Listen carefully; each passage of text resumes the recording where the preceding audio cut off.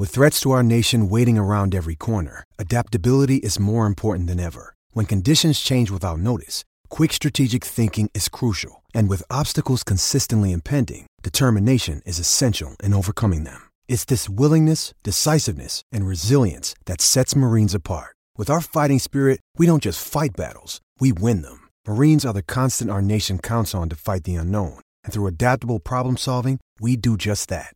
Learn more at marines.com. When you need mealtime inspiration, it's worth shopping Kroger, where you'll find over 30,000 mouth-watering choices that excite your inner foodie. And no matter what tasty choice you make, you'll enjoy our everyday low prices, plus extra ways to save, like digital coupons worth over $600 each week. You can also save up to $1 off per gallon at the pump with fuel points. More savings and more inspiring flavors make shopping Kroger worth it every time. Kroger, fresh for everyone. Fuel restrictions apply.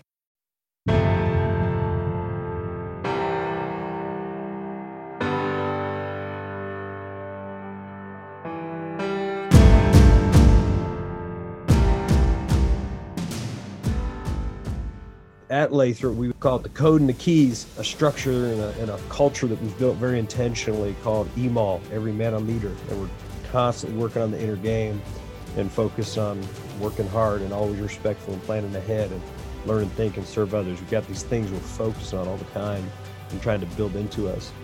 So with our guys, as soon as we win a championship, it's real tempting to be like, hey, we're state champs.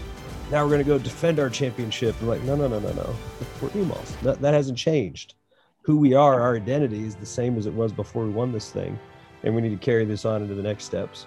We are back with our first coach interview of the offseason, and today I am joined by the 3 state champions from Alaska. Typically, I have at least one of the state champions on every year. They're the first in the clubhouse, first to get things done because they have a brutal winter ahead. But I was really excited about what these coaches have to share. Their stories are very emotional, I think reflective of what's happening around the country as we deal with a lot of the issues that we have, and just a ton to learn from these guys. Before we get going, I want to remind you to register for our sweepstakes. Go to glazierclinics.com/win and win our trip for 2, including flight, hotel, and rental car, as well as the Glazier Staff Pass. Total package is worth $1,900.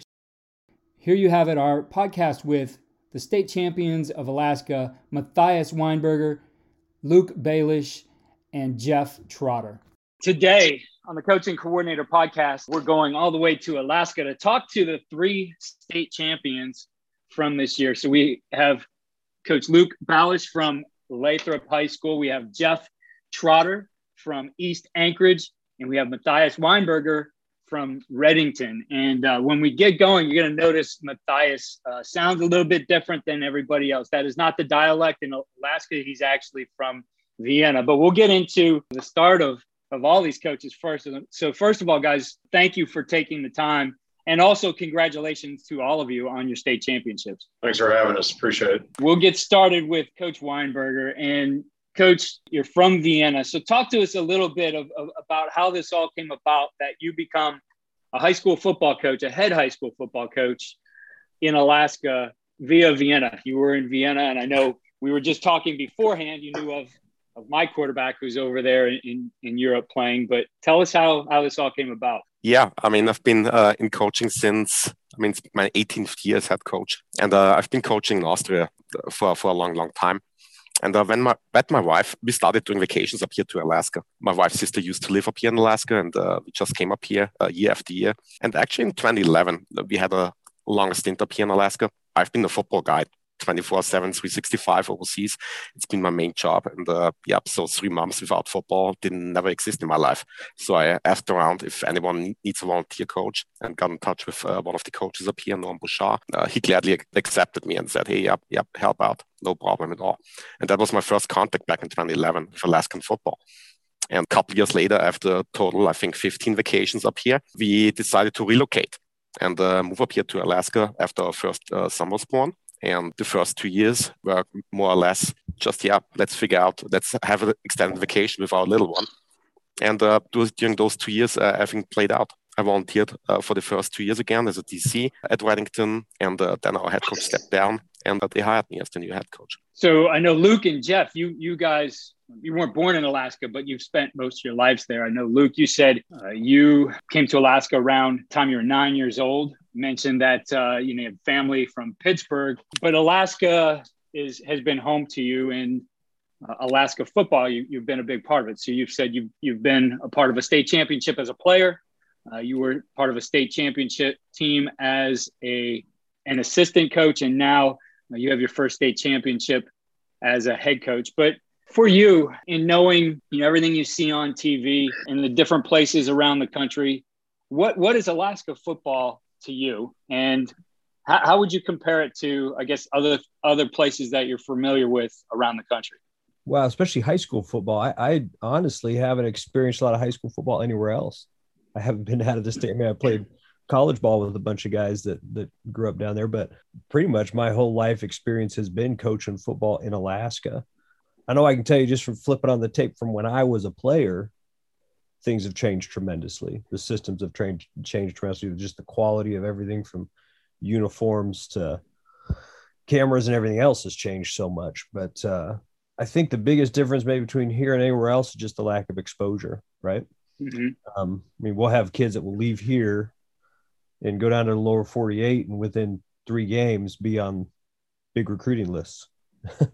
And we had a kid here who was a superstar as a sophomore, but you wouldn't have heard a peep about him nationally. And then he goes down to Oklahoma, and within his first 3 games, he's being recruited by all the big D1 schools. It's just a question really of exposure. We're pretty isolated up here, but right. We still have good football and good football players. And kids that can compete at the highest levels, I think. And Jeff, you're from Chicago originally, came to Alaska when you were 12 years old. I guess same thing for you with what you've seen, your experiences in Alaska football and just your thoughts. I agree. I mean, that's something I've heard, as Luke said, about being isolated. I know that hurts recruiting. We'll talk about that in a little bit, maybe in some potential changes there. But for you, what's the Alaska football experience been like? And I guess how would you compare that to, other places you might be familiar with? So we actually play, I actually did a couple years outside when I was going to college and helped out Florida and California. And then we traveled and we had a team come up from Arizona. So I would say, honestly, I think there is a big difference. And we're limited up here as far as restrictions on stuff, and I think they're trying to start to catch up, but, where we're not allowed to have spring ball, which to me is still something that I still don't understand that, where almost every other state's still having it, whether there's contact or not is irrelevant. It's going over fundamentals and stuff for the kids to work on. Right. We don't have an organized 7-on-7 league in the summer, which I think puts us really far, behind the 8 ball as far as the passing game and getting some of that going. Luke's definitely correct on the exposure side. We've had multiple players go outside and they're all playing college. I mean, we signed 12 last year, one to Fresno State. And that was, they just saw film on him. He showed up and they saw him one day of one camp and he was already getting a full ride scholarship. In fact, the Fresno State coaching staff pretty much drove up to Sacramento to look at him because, hey, 6'4", 330 is 6'4", 330. I don't care what part of the country you're at, and then I've got a receiver right now that has a verbal from FAU, because they saw him at a camp and on film during a combine and, hey, good's good. But yeah, I think with the technology has helped some, but are the kids' lack of exposure on being able to get out to camps, especially, like East and Lathrop a lot of the kids have financial difficulties and, East is the most diverse high school in the nation per capita. So I've got a really broad spectrum of kids, some that can afford to get outside on a whim to camps and some that are lucky if they get 2 meals in a day, and so eat or go to camp and, where you could run up the road to a college in the States or take a 3-hour drive and you're in the next state at the next college camp and get some exposure you're not getting out here. The exposure part, I think, has to be tough. But I'm in Ohio, and the only player from Alaska I'm aware of ever playing in Ohio was a receiver that went to Bowling Green. He was pretty good. I'm not sure I think he went on to play arena football. I want to say his name was Cole. Magner. Magner. Yeah, Cole Magner. And I was pretty impressed with him as a player, but to my recollection, that's the only guy I ever heard of from Alaska coming to Ohio. It seems that there have been some players that have ended up obviously on the West Coast, but the exposure, right? So certainly when you guys played, that was a different time. I mean, at least when I played, it was VHS. We seem pretty close in age. So that's not an easy one, right? I mean, you're talking about stuff that has to go through the mail to get to coaches and stuff. And now we're in a digital age. There's all kinds of ways players can be measured. And I would think that that's going to open up some more opportunity. I would hope that it does moving forward. But you mentioned some exposure camps too. So how many of the kids that you coach, I guess, have the resources to be able to get to the lower 48 and get to be seen as, you know, a lot of coaches I know want to see guys in camp. They want to see guys in person. So that's at least right now, a little bit of an obstacle in recruiting. But what's that like for the kids in Alaska? Do they have that ability overall to get there, or is it just maybe a select few? I think it's a challenge for a lot of kids. I mean, it's expensive and they know they got you up here. I think what I've run into the last couple of years is I've gotten phone calls from, like, let's say Montana State, Fresno State, Sac State, you know, some of the bigger schools as far as we're seeing, and they're saying, hey, can we get this guy to camp because we're that serious about him? So instead of having a kid that's, not that I'm going to dissuade some kid from going to a camp, but a kid that's got a real shot maybe at getting some money or something like that, these schools have actually contacted me to encourage them, like, hey, listen, he gets off the plane and shows us something in day half, he's going to get something because we're that impressed with his film and maybe his combine or whatever else. So I'm getting that a little bit more, which has helped, because then I can go to the parents and say, hey, listen, let's find a way to get you down there, whether we got to get people to donate miles or whatever to get the flight knocked out.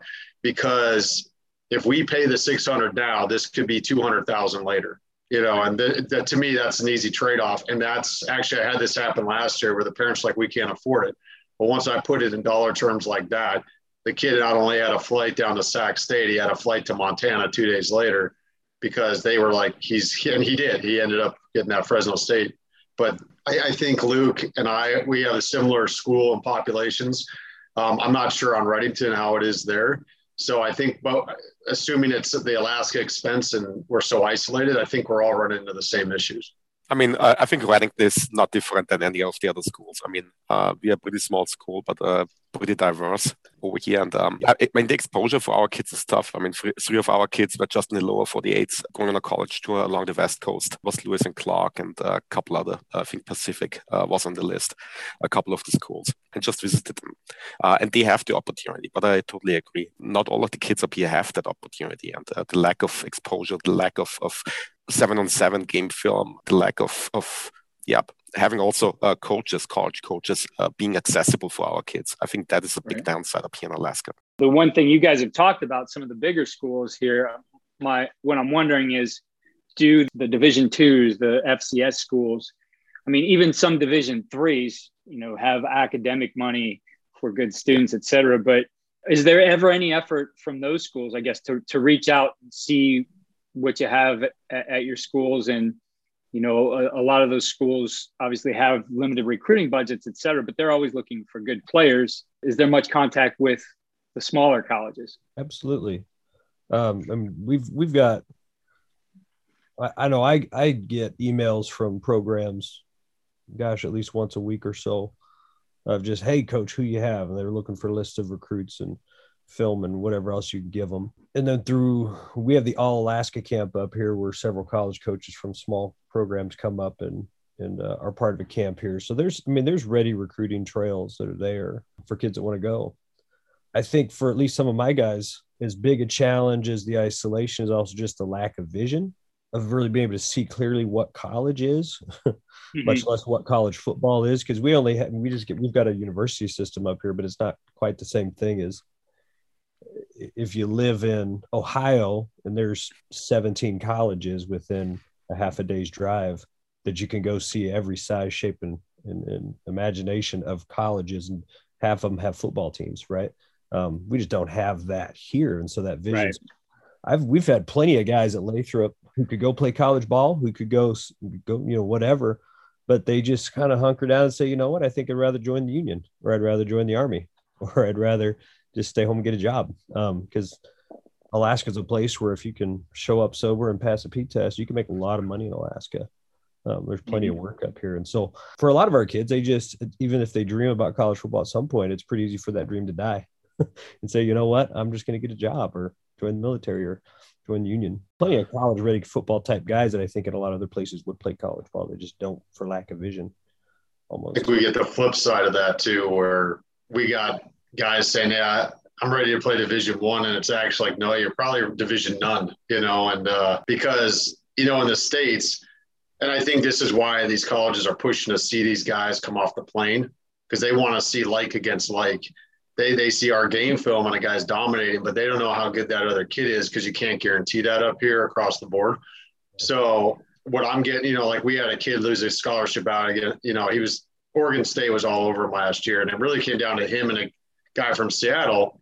Well, they saw that guy against really light competition probably 7-8 times that year, and they hadn't seen our guy. They're watching this film going, oh my gosh, he's a road grader.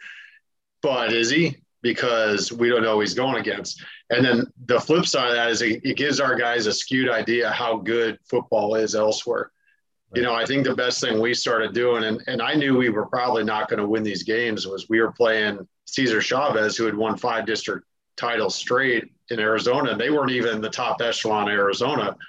And then we go down there and they've got 4 or 5 Division I guys and a spattering of D2 and down. And we just got pasted.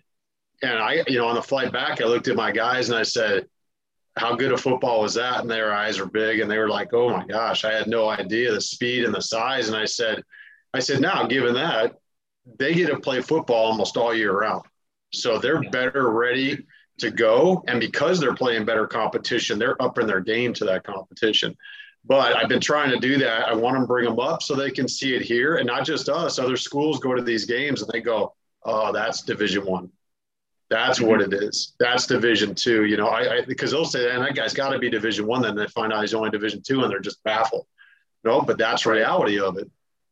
So I think it's education on this side of who can play where, what level, and what they can get out of it in the long run.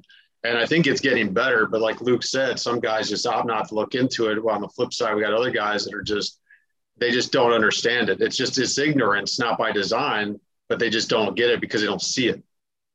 Right. And then naturally with COVID, stop and travel the last 2 years. Well, that didn't help for sure. But now there's a gap. Now there's a group of kids that haven't seen it. There is a 7-on-7 association started up here.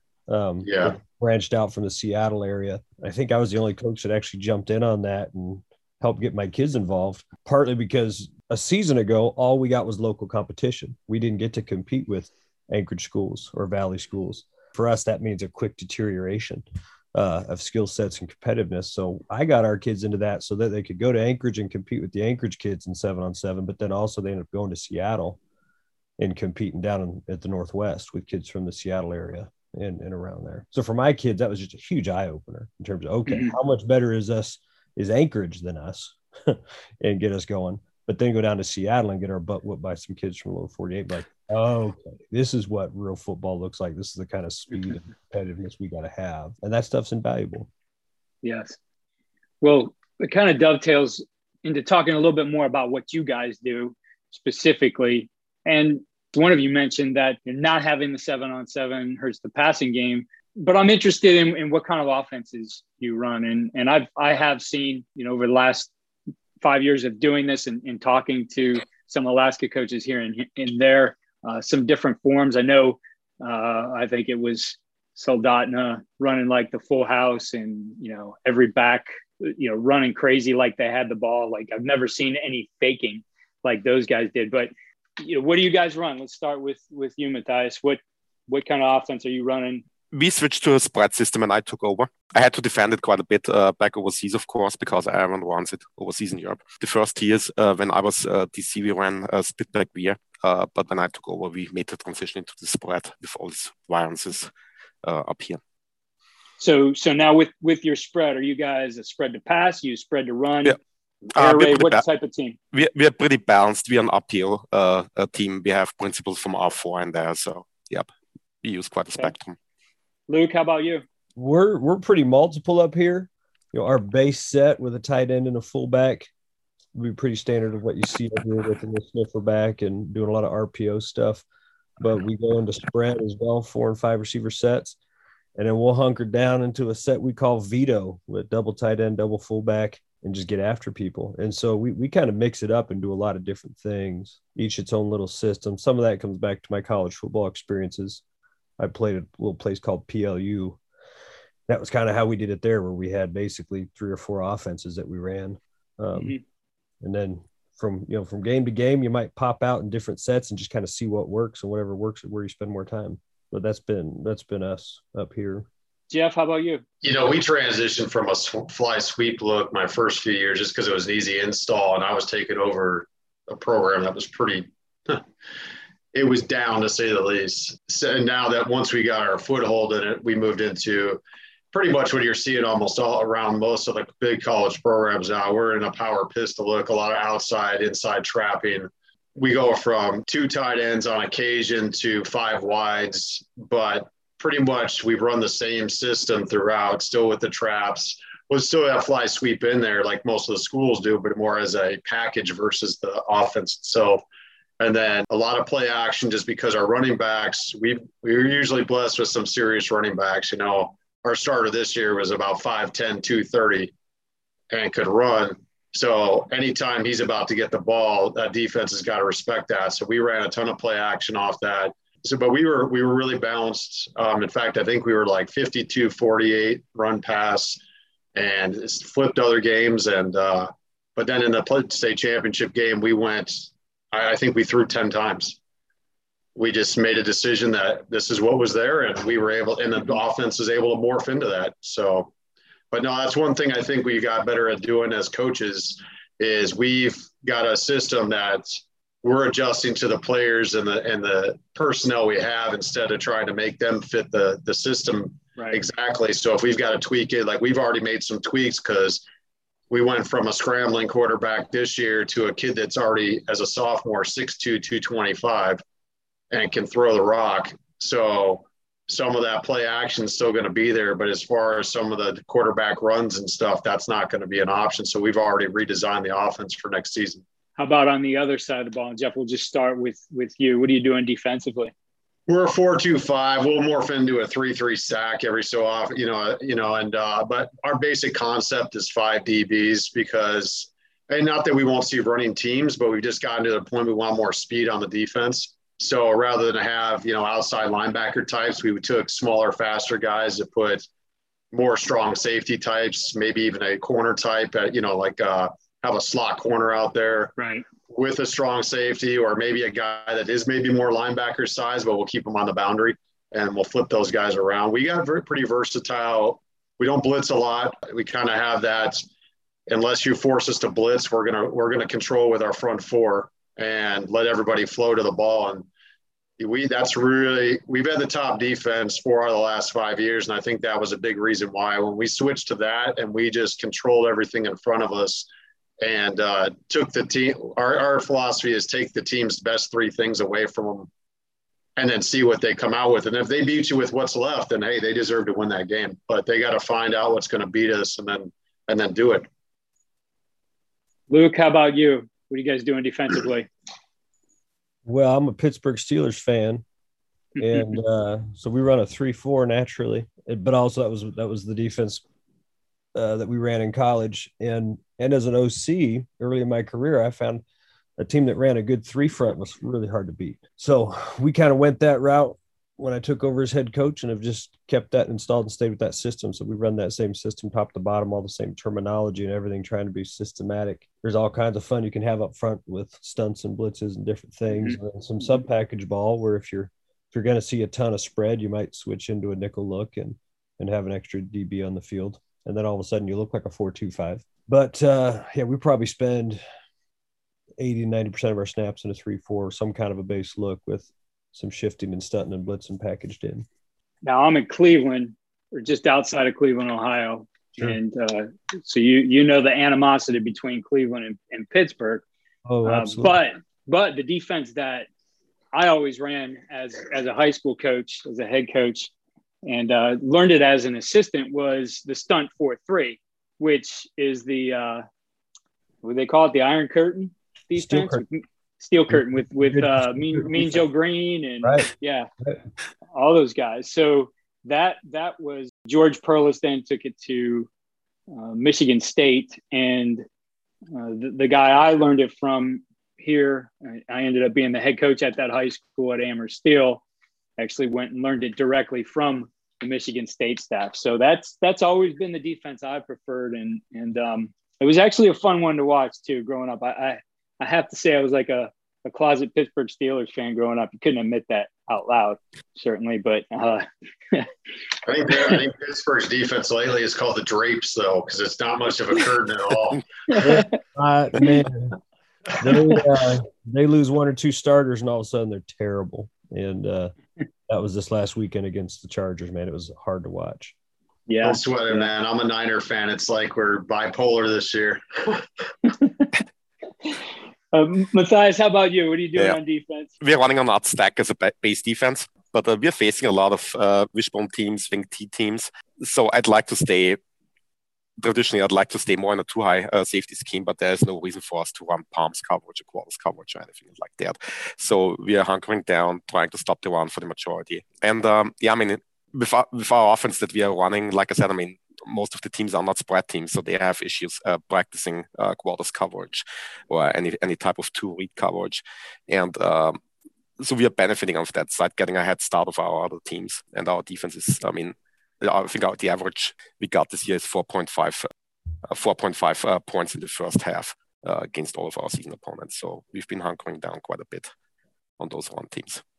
Looking back at this past season, before we got going, we're talking a little bit about the challenges of everything that's happening with COVID and the different protocols you have to follow. I know Jeff mentioned that it affected your team in a tragic way with the loss of family members of your team. But we'll start with you, Jeff. Just the challenges of this season as compared to previous seasons. I guess what have you learned as a coach, and maybe what's changed for you as you've had to go through something like this? I think honestly, I always thought we adjusted well in the past, but I didn't really understand that until COVID hit. And 2 days before a game, you'd lose starters and suddenly you're plugging other players. And I think the other thing, and I think one thing that did do us well was about 4 or 5 years ago, we completely changed our practice style. And we've got sessions in practice where every player is going to rip through all the plays so that they are at least knowledgeable of what they're doing. And that never came into play more than these last 2 years, where we might lose not only the starter, but the one or two guys behind them. And we've got a fourth stringer in there, and at least they knew what they were doing. Maybe the skill set wasn't there. Maybe the talent wasn't at that level, but they at least could go in and fill in. And we had some games where some guys that honestly, we didn't know if they would ever hit the field this year, and they ended up having to get us through a game.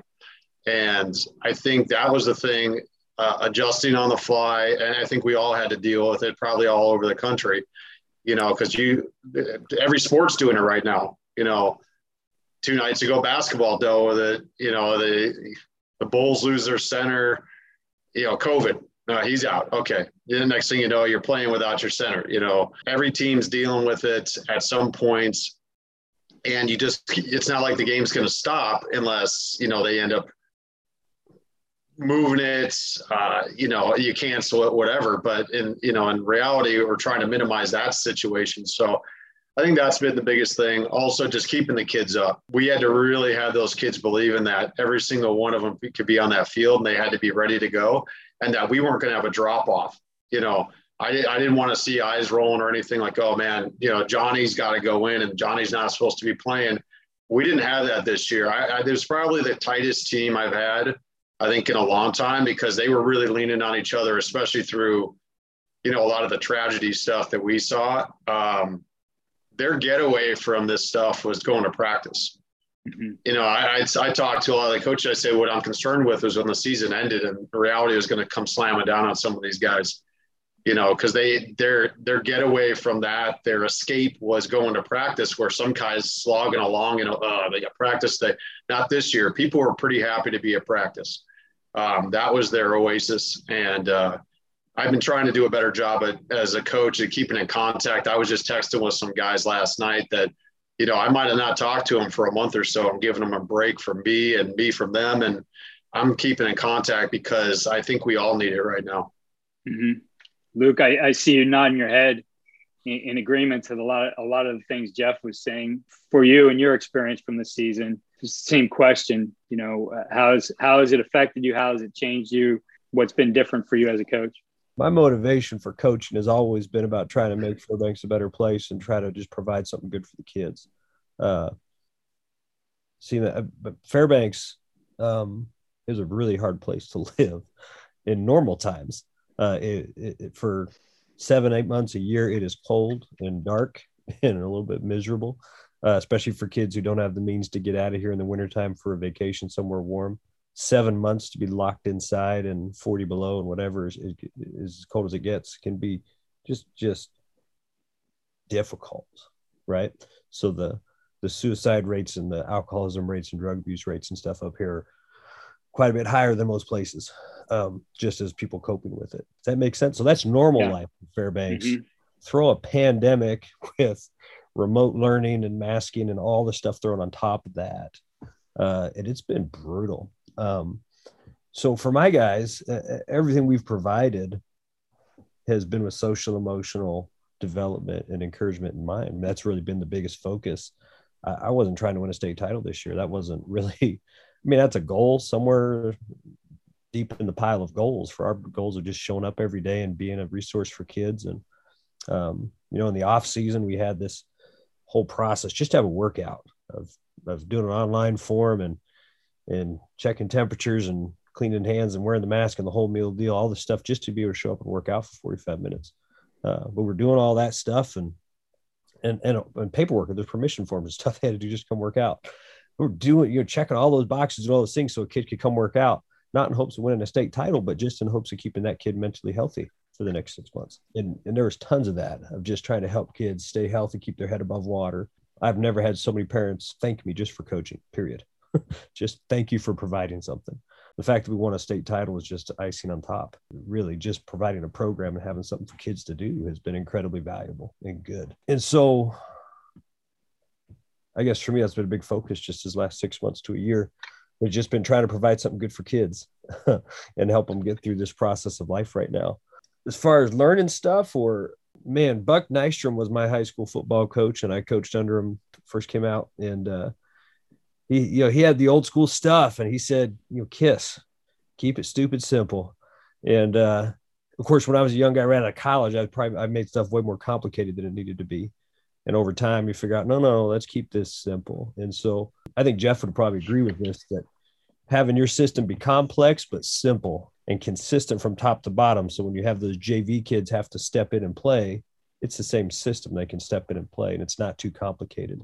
Our stuff might look complicated, but as you tear it down and pull it apart, we've got like 4 or 5 run blocking schemes, and we use 2 or 3 of them all the time. And they're simple schemes. They're not complicated schemes. Like, we don't run inside zone or outside zone. That's too complicated.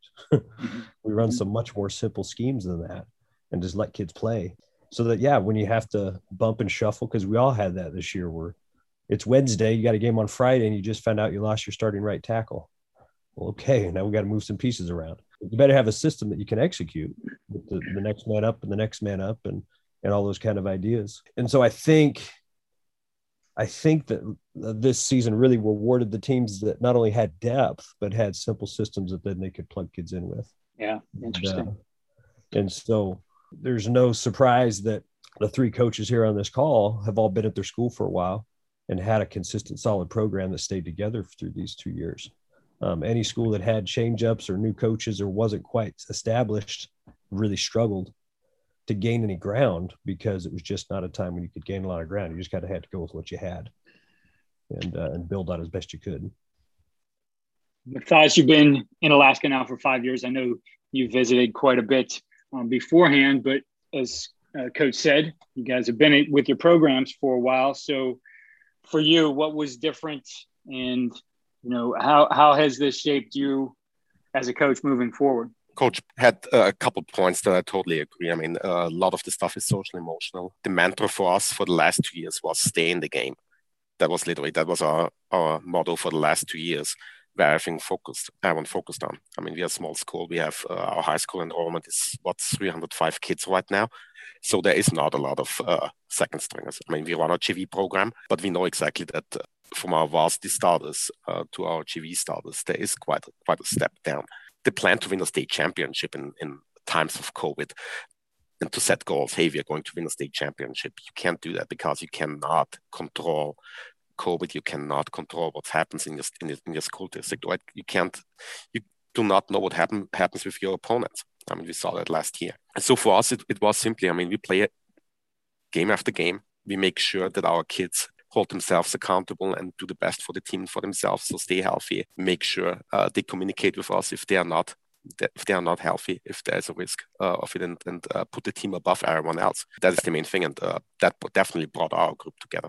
We had great leadership from our seniors. They had their goals set. They were building that program within the last 4 years. So the expectations were high for the last 2 years for their junior and senior years, because they wanted to go for a state championship.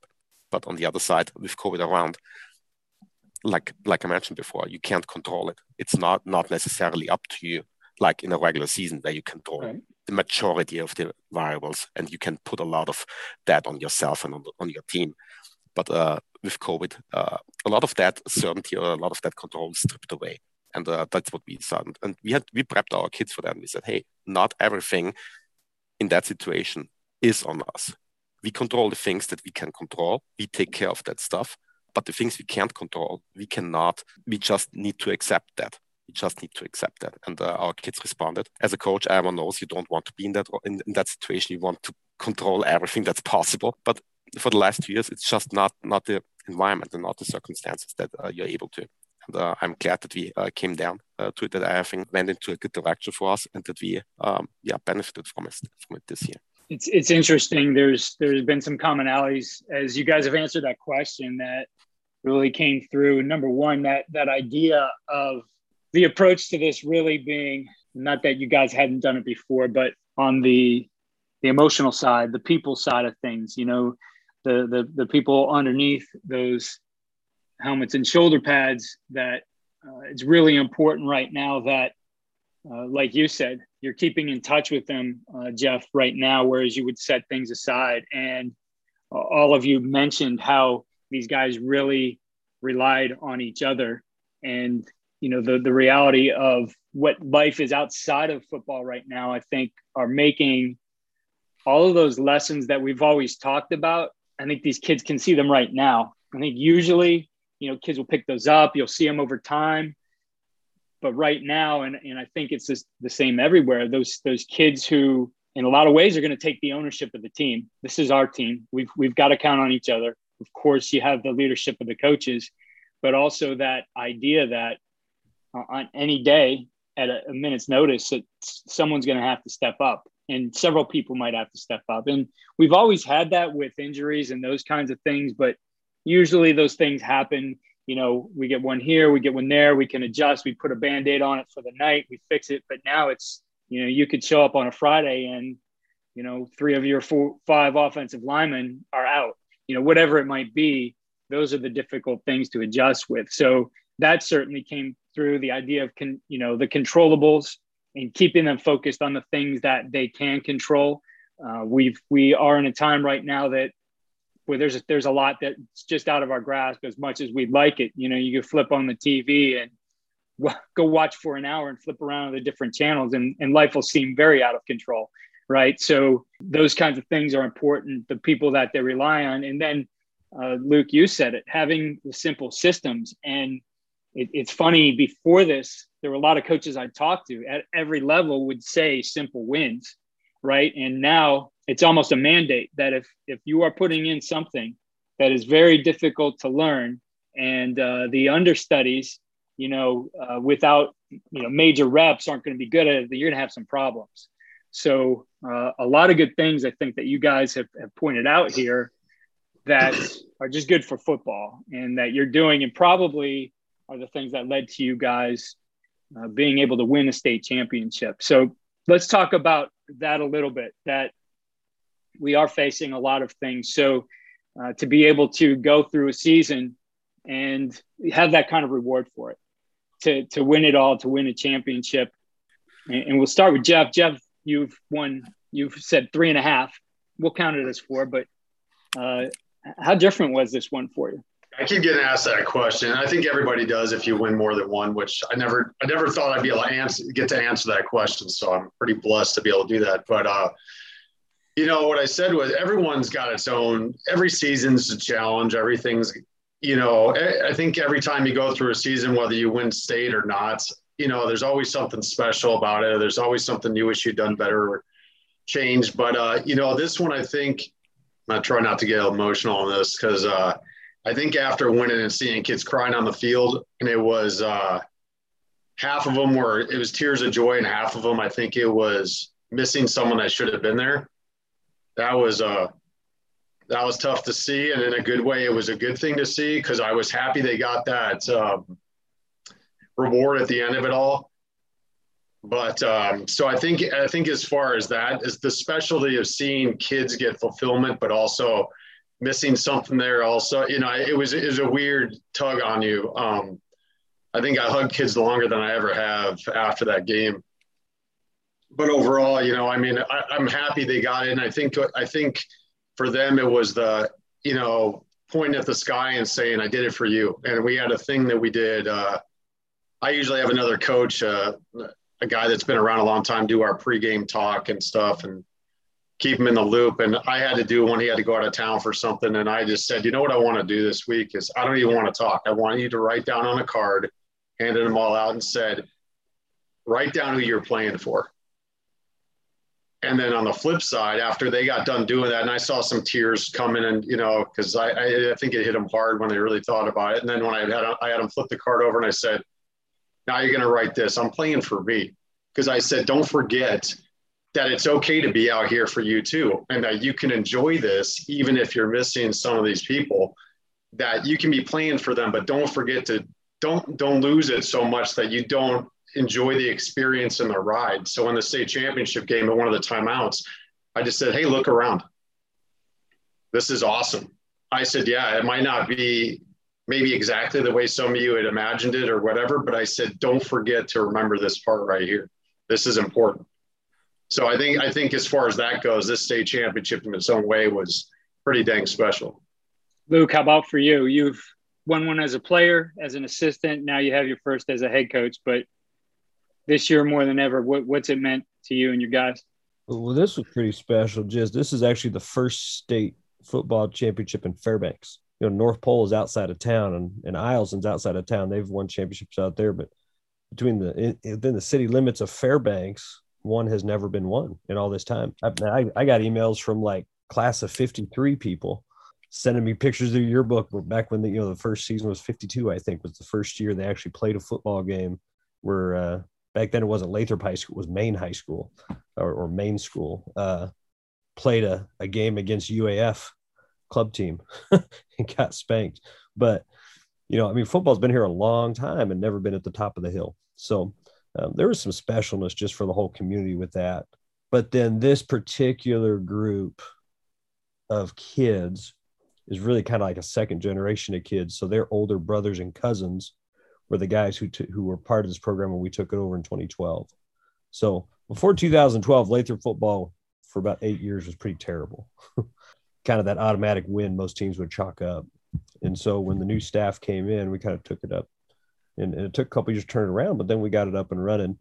And so the guys, the first generation of kids that came through Lathrop with us, it's then their younger brothers and cousins that were seniors this year. So this is really, in a lot of ways, kind of the end of an era. Like we've been through a 10-year run here of building this program up and getting it to where it is. And these are the little brothers who were 8 years old playing youth football when we took over, and were dreaming about winning a state championship at Lathrop someday. And so last year, their junior year, we probably had a state championship caliber team, but we didn't get to do state. And then the year before that, they were all kind of scattered between JV and stuff. And so it wasn't the same deal. So this was their shot. This was their one chance or one opportunity to win a state title together. And so that was really special. These guys, you know, at Lathrop, we've got about a 40% turnover every year in our school. So literally, if you take a snapshot of our student body at the beginning of the year and at the end of the year, it's a 40% turnover. I mean, 40% of the kids will be gone, replaced by a new 40%. Does that make sense? So we're a school with lots of turnover and movement. But this group of kids that we have that are seniors, the core of our senior group had about 8 kids who've been here forever. And that's kind of a picture of Fairbanks. About 20% of the population is old and crusty and been here forever and isn't leaving anytime soon. And a lot of our core of our senior group were those kids, those families have been here forever and ever. And so for them, it was super special. We had other kids on our team that this was their first year on our team. They just moved here from Texas or Georgia or where have you. Had a kid come up from Montana, play the season with us, and then leave like the next week. So it's this hodgepodge of kids that lifelong, meaningful relationships and other kids that just showed up. but super meaningful for that group that have been here for a long time. The parents along with them that have been associated with us for a long time and have kind of climbed this mountain for a long while. And so a great deal of, tears shed and happy moment and all those things. And then when we got to go home, that was really cool. We actually got escorted into town by the fire trucks and the police officers, and they blocked off the whole main road as we came through into town like a hero's welcome, you know, telling the guys, hey man, enjoy this, because this side of the grave, you don't get to do this, you know, very often. And so super special moments there. And they keep happening, you know, just got recognized by the city council and recognized by the school board and these kind of things that just because it's been a really special experience. It's been pretty cool. Yeah. Matthias, for you, what's this one been like? It's your first, you've been here for 5 years in Alaska. I mean, it's super special. I mean, we are such a small school and young school. I mean, we are the youngest football program here in the state of Alaska. This school exists since 7 years. So playing varsity football since 6 years. And I mean, other schools are waiting, 20, 25 years to get there ultimately. And so it's been great for our school community, especially being the first program up here in our school that wins a state title. I mean, that's tremendous for our student body and for the school spirit in general, for our community. For me personally, I mean, I won 4 championships back overseas. So for me, it was kind of, I knew exactly what we had to do to get there. But with the kids, especially with high school age students, it was just such a tremendous group this year, especially the leadership that our seniors presented and how they led the entire team throughout the season and told them, hey, we focus on what we can control and we really believe that we can accomplish that and we can really achieve that. And every single practice and every single meeting, they asked and they drove that down to the entire team. And that was the main thing. I mean, for them, it meant a lot because when they played their sophomore years, when they came in as freshmen, I mean, they had their eyes on. They knew exactly our talent level that we had, and it was the expectation. But on the other side, as we know, I mean, you can't control everything, and that came down to them. But emotionally for them, being able to accomplish that and reach their goal, what they had envisioned in their freshman, their sophomore year, where they want to be in their senior year, and that being able to somehow come together, that was a big thing for our senior class this year. So Matthias, what's next? What's the approach from here?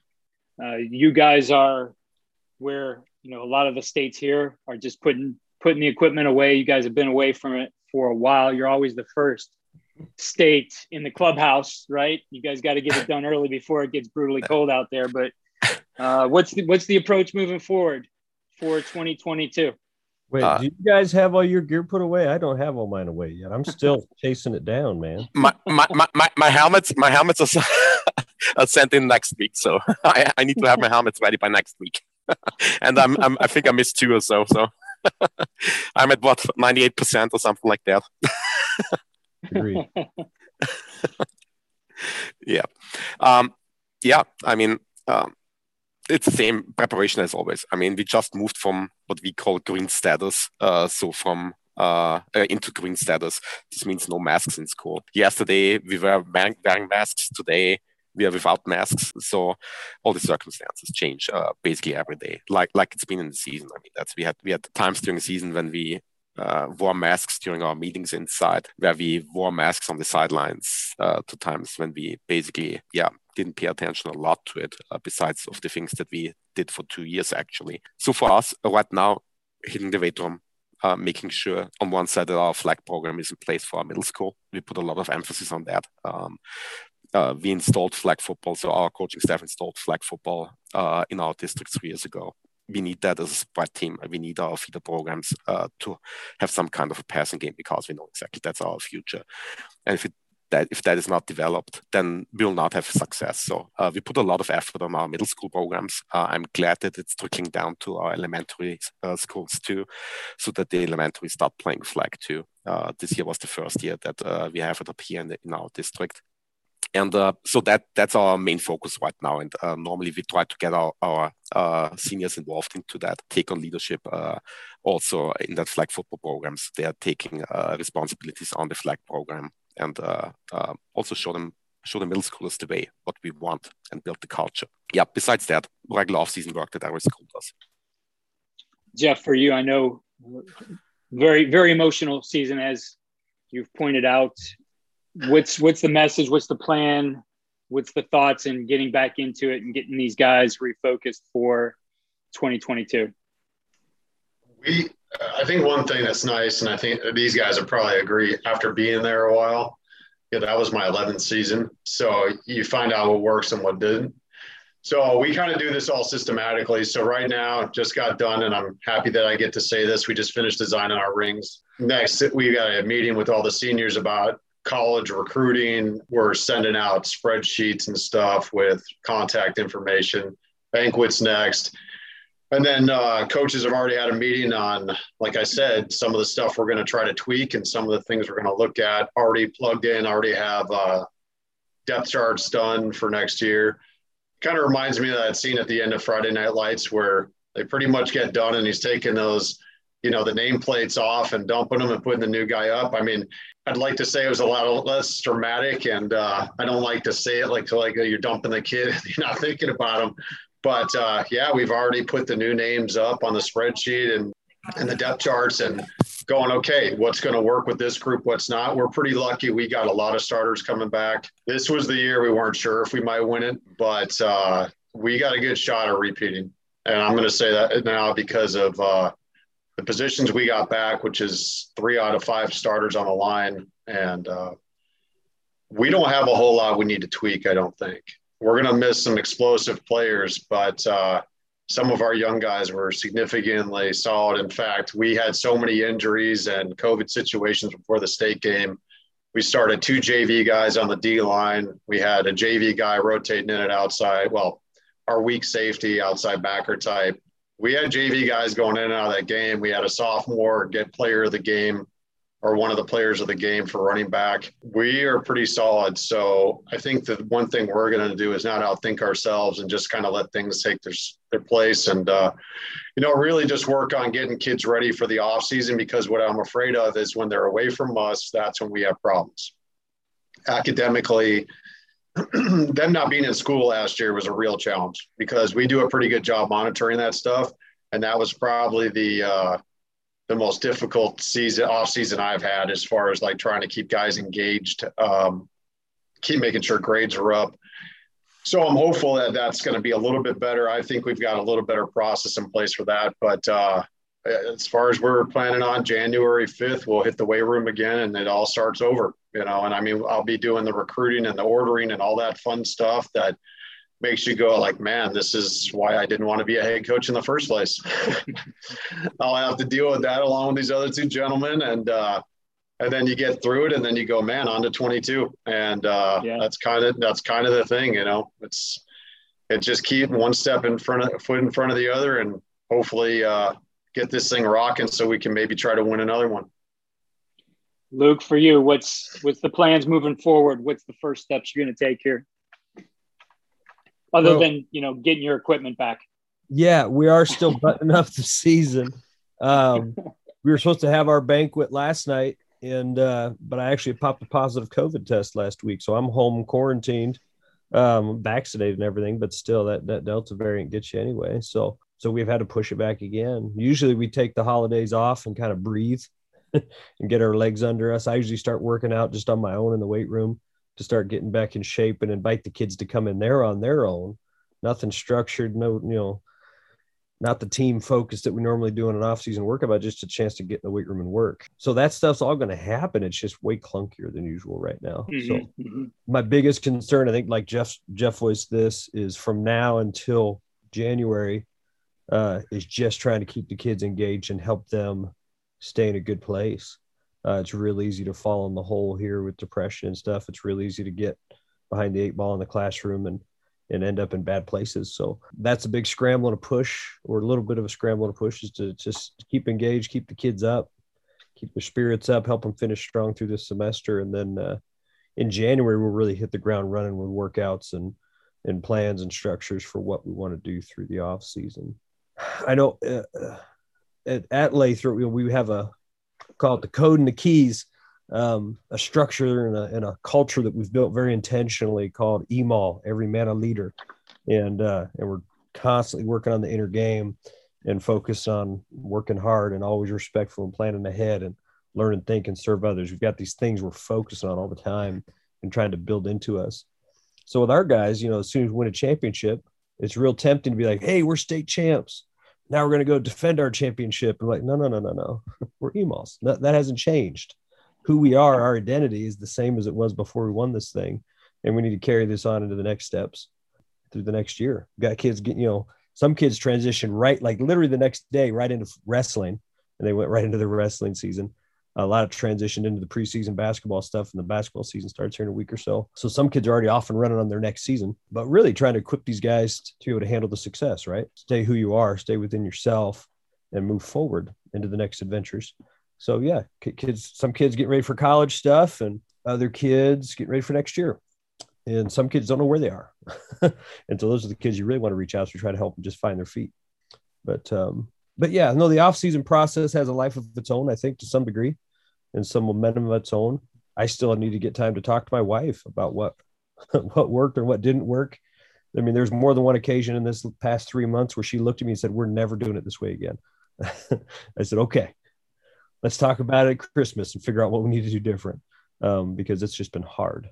I know last year I was involved with the 7-on-7 process. This year I'm not going to be allowed to. So I'm trying to find a guy and train somebody up to take that over, because I won't be able to do that. But yeah, what's it going to look like? What's this next? A year ago, I didn't imagine that this season would be another COVID season, but here it was. Right.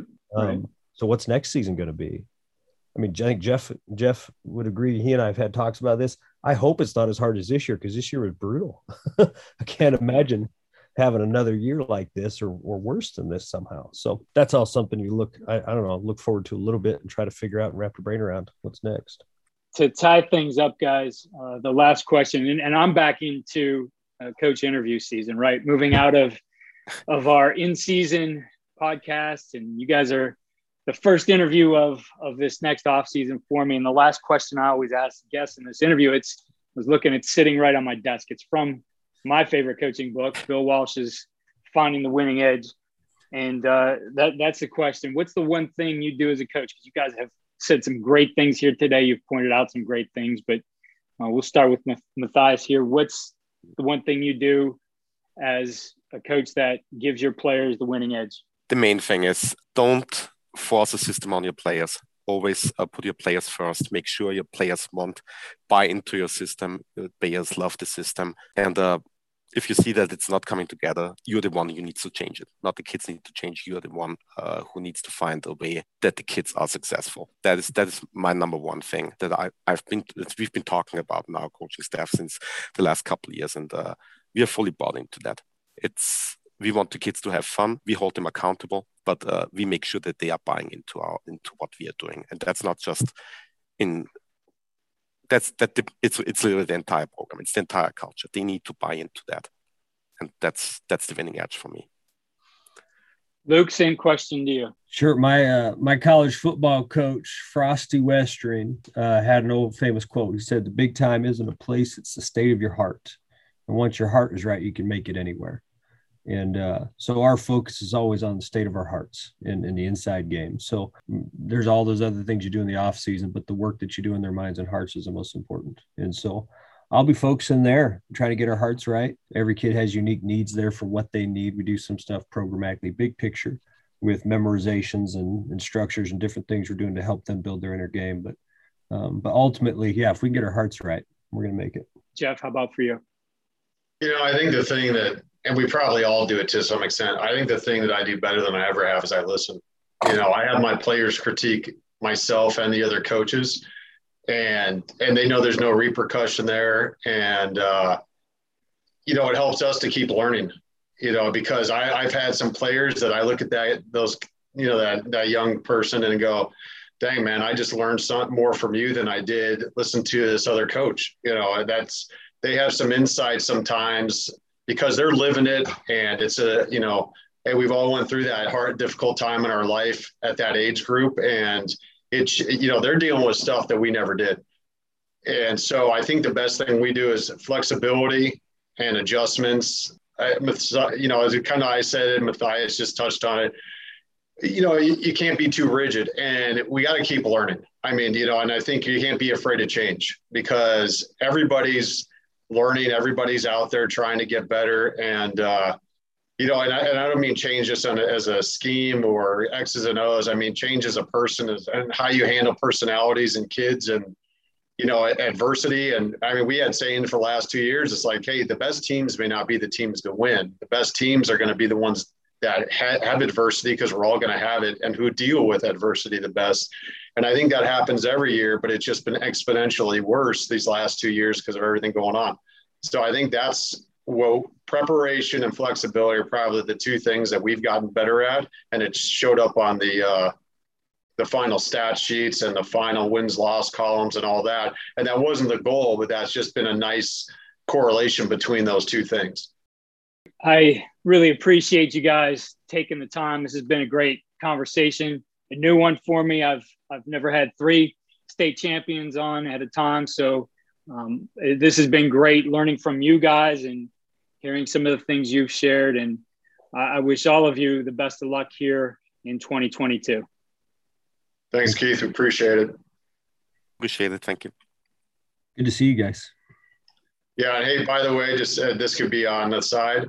These two gentlemen deserve to win the thing. They are good people outside of being good coaches. And I think I was excited. When I found out Luke won that night, I think I was as fired up as almost when I won my own. That guy has deserved to win one for multiple years and how he handles his kids. And Matthias is just, every meeting he's at, he's respectful, he's knowledgeable. And, I think these are two of the better coaches in Alaska as far as just good people. So I was just excited to see them win one. Congrats, fellas. Thanks. Congrats to all of you. And I'm just impressed with how you guys handled things and all the things you shared here. So again, I've done 1,000 of these and not a single one has ever been the same. And, same here. It's great to be able to learn from you guys and be able to pass this on to coaches around the country. Yeah, thanks for the opportunity, Keith. Be well, all right? You too, guys. Thank you. All right, take care, man. Adios. Okay. Coaches, thank you again for listening to the podcast. Remember to register for our sweepstakes. Go to glazierclinics.com/win and register for the trip for 2, including flight, hotel, and rental car to any of the Glazier clinics around the country, as well as a staff pass. Total package is worth $1,900. We appreciate you listening, and that will be awarded on the 5-year anniversary of the podcast, December 12th. Follow me on Twitter @Coach K. Grabowski and follow all we're doing at coachandcoordinator.com.